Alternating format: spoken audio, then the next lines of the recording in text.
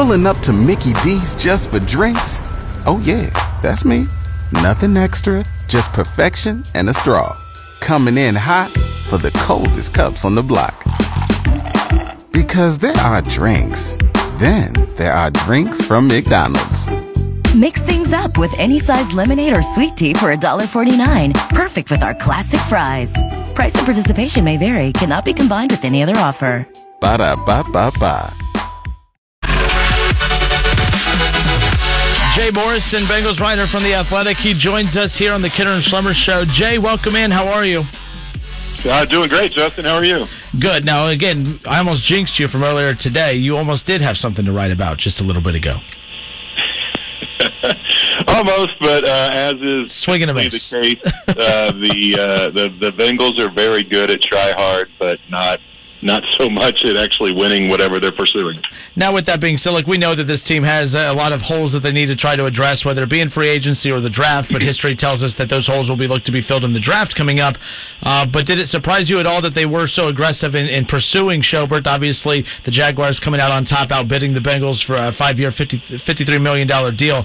Look, that's why the Browns moved on from him. That's the deal that Schobert wanted. The Browns were not willing to pay that much to keep him, and he ultimately got the money he was looking for in the market and got it. But were you surprised that the Bengals were right there in the thick of things trying to land him? Yes and no. I thought Schobert would be one of the first linebackers off the board on Monday, and then would kind of set the market and things would trickle down from there. The fact that it was some of the smaller price guys that went first really kind of forced the Bengals' hand. At least one Bengals executive over in Indianapolis was kind of scoffing at the notion that Schobert was worth $10 million a year, and that's right around the range where it kind of broke. He ended up getting more than that, 5 years, $53 million. Not sure where the Bengals tapped out, but they were in it right to the end. So that is surprising.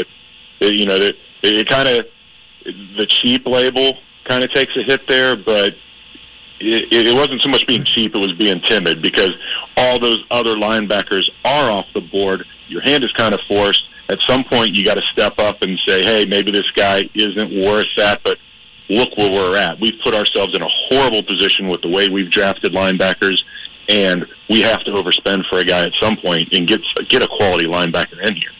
Yeah, I know what you're talking. I mean, with the perception of the cheap label, of course, and that's what you see immediate reaction on social media being that.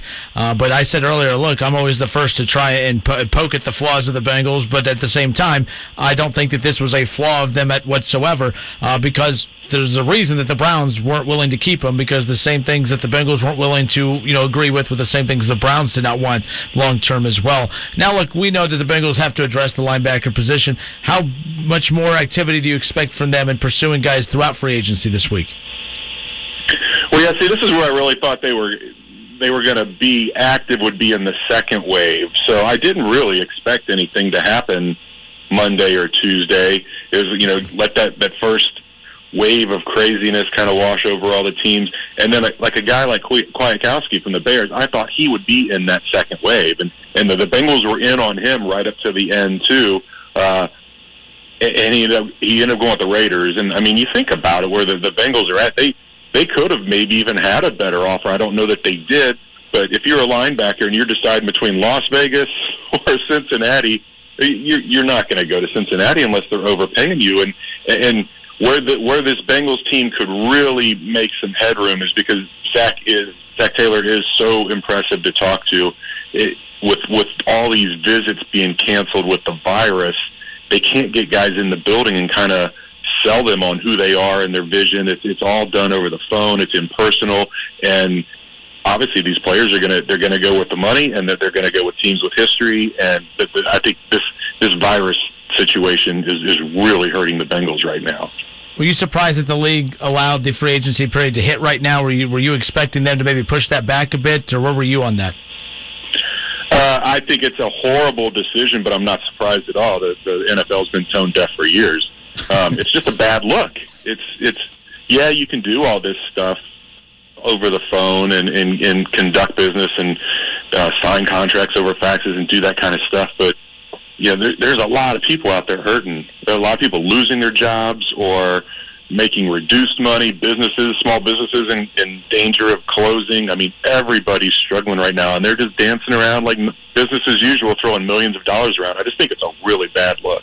Yeah, absolutely. I mean, you got people who are figuring out how they're going to pay their bills if their business, if their place of employment, closes for a month, 2 months, 3 months at a time, and then people are upset because, hey, Schobert wanted $53 million and your team didn't pay it to him. So it's kind of like, I definitely get it. Now, with the draft coming up, too, around the corner, I think it's safe to say we know who the Bengals are taking at that point, which, of course, we know who their new quarterback will be in Joe Burrow, but there's right now the big conversation about Andy Dalton. And it's funny, with Tom Brady right now, our reports indicating that him and the Bucs are a pair. Phillip Rivers now with the Colts. We saw Teddy Bridgewater to the Panthers.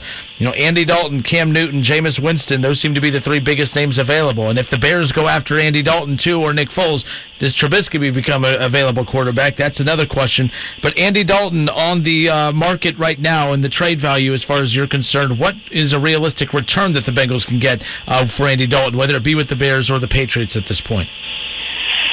Yeah, I always thought all along it would be about a fourth-round pick. If they could get a third, they should jump and get it as fast as possible. I know that Lindsey Jones from The Athletic reported that at the Combine there was a GM that thought the Bengals could possibly fetch a second-round pick for Dalton. I think that's crazy. I don't know where that came from, but if they can get a fourth, they should take it. Like I said, if they get a third, they should run to the fax machine and get that deal into the league as soon as possible. The worry is that they're going to end up with no deal, and they're going to end up having to cut him and get nothing for him. You can't keep him around. You can't pay your backup quarterback $17.5 million. So they need to get whatever they can get.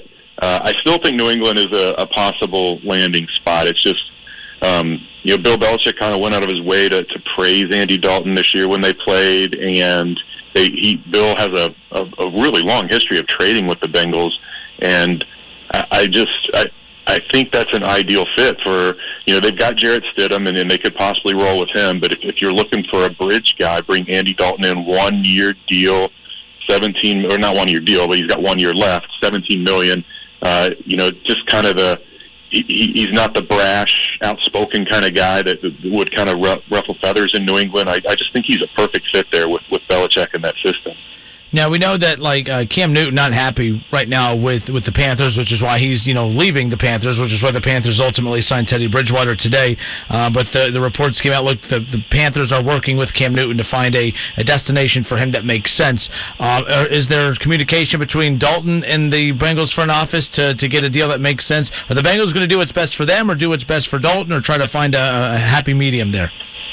Yeah, well, Duke Tobin, the director of player personnel, came out at the Senior Bowl and told us, yes, they were gonna take Andy into account in any deal. They were gonna do right by Andy was the words he used, and I get that. This is an organization built on loyalty, and Andy has meant so much to them. But that was my question when he said that. Immediately, I was like, well, what if a terrible situation arises and they're offering you a second round pick? You have to take it, but. If a team's going to offer that high of a pick, they are probably intending to make Dalton their starter, and that's when he says do right by Andy. I think that's what that means. It's not a warm climate or anything else. It's a chance to go be a starter somewhere. So if a team's going to offer a really high pick, you would think they're going to want to install Andy as their starter. So I don't think there's any conflict there, and I do think it's interesting that they're willing to take in his feelings into consideration and do right by him, but that's just kind of the way this organization works. All right, Jay Morrison with The Athletic covers the Cincinnati Bengals. Of course, we'll send you out with this. Do you sense an increased urgency when you look at the AFC North right now? I mean, you look at last year, it was probably one of the weakest AFC North divisions that I can remember in quite some time. But the Ravens, they bulked up. I mean, they took 2 fifth-round picks, were able to turn it into 2 key defensive starters. You look what the Browns did yesterday. You know that the Steelers aren't going to be quiet for long. Is there any urgency that, the Bengals know that there's going to be some fresher faces coming, Joe Burrow and others, whoever they get through the draft, but with what the rest of the division is doing, is that increasing urgency in regards to getting some key players in free agency, in your opinion?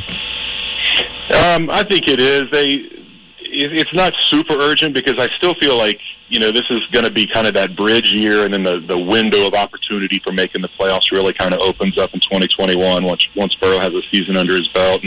But they do need to start getting some pieces in place. So it's you don't want to go out like what they've done in the past and go out and sign an aging linebacker to a 1-year contract. An A.J. Hawk, Carlos Dansby, Kevin Minter. You don't want to do that. They still need to find younger talent that they can build around. I do think we're going to see them grab 2 or 3 defensive guys, once the second wave starts Thursday or Friday, and they're not going to be eye-popping names, but they are going to be guys that they can plug in that can compete for starting roles. All right, give Jay Morrison a follow on Twitter, @JMorrisonATH. Give him a follow. Bengals beat writer for The Athletic does a fantastic job. Jay, thanks so much for giving me a little bit of your time today. Now, stay safe out there. All right, thanks, Justin. All right. Again, we'll have that interview up on the website at wingam.com. Make sure you're subscribing and downloading to the Kinner and Schlimmer Show podcast. You'll have access to full shows, select segments, all interviews that we do are hubbed right there. You can also find it at wingam.com. One interview down, another interview to go. When we come back, we just talked about the Bengals, of course, with the beat writer for the Bengals from The Athletic and Jay Morrison. But when we come back, we'll talk with the beat writer for the Cleveland Browns, Jake Trotter from ESPN. He joins us next. We'll talk about the Browns' big day, of course, as they made a huge splash in the free agency period to open things up for the NFL. We'll get to that with Jake next. What's next for the Browns? Don't go anywhere. Mike, what are you doing? I'm getting ready for Drive One Car and Truck Spring Sale. That sounds great, but why are you revving your car up like that? Well, they say if you ain't first, you're last. And I want to get those deals before they're gone. Drive One has 2 locations in Springfield. One lot with pickup trucks and large SUVs, and the other with cars and crossovers. Check them out on Facebook and see all the great things people say. They service and back their cars with a limited powertrain warranty for 6 months. They do things the right way. And online at driveonecarandtruck.com.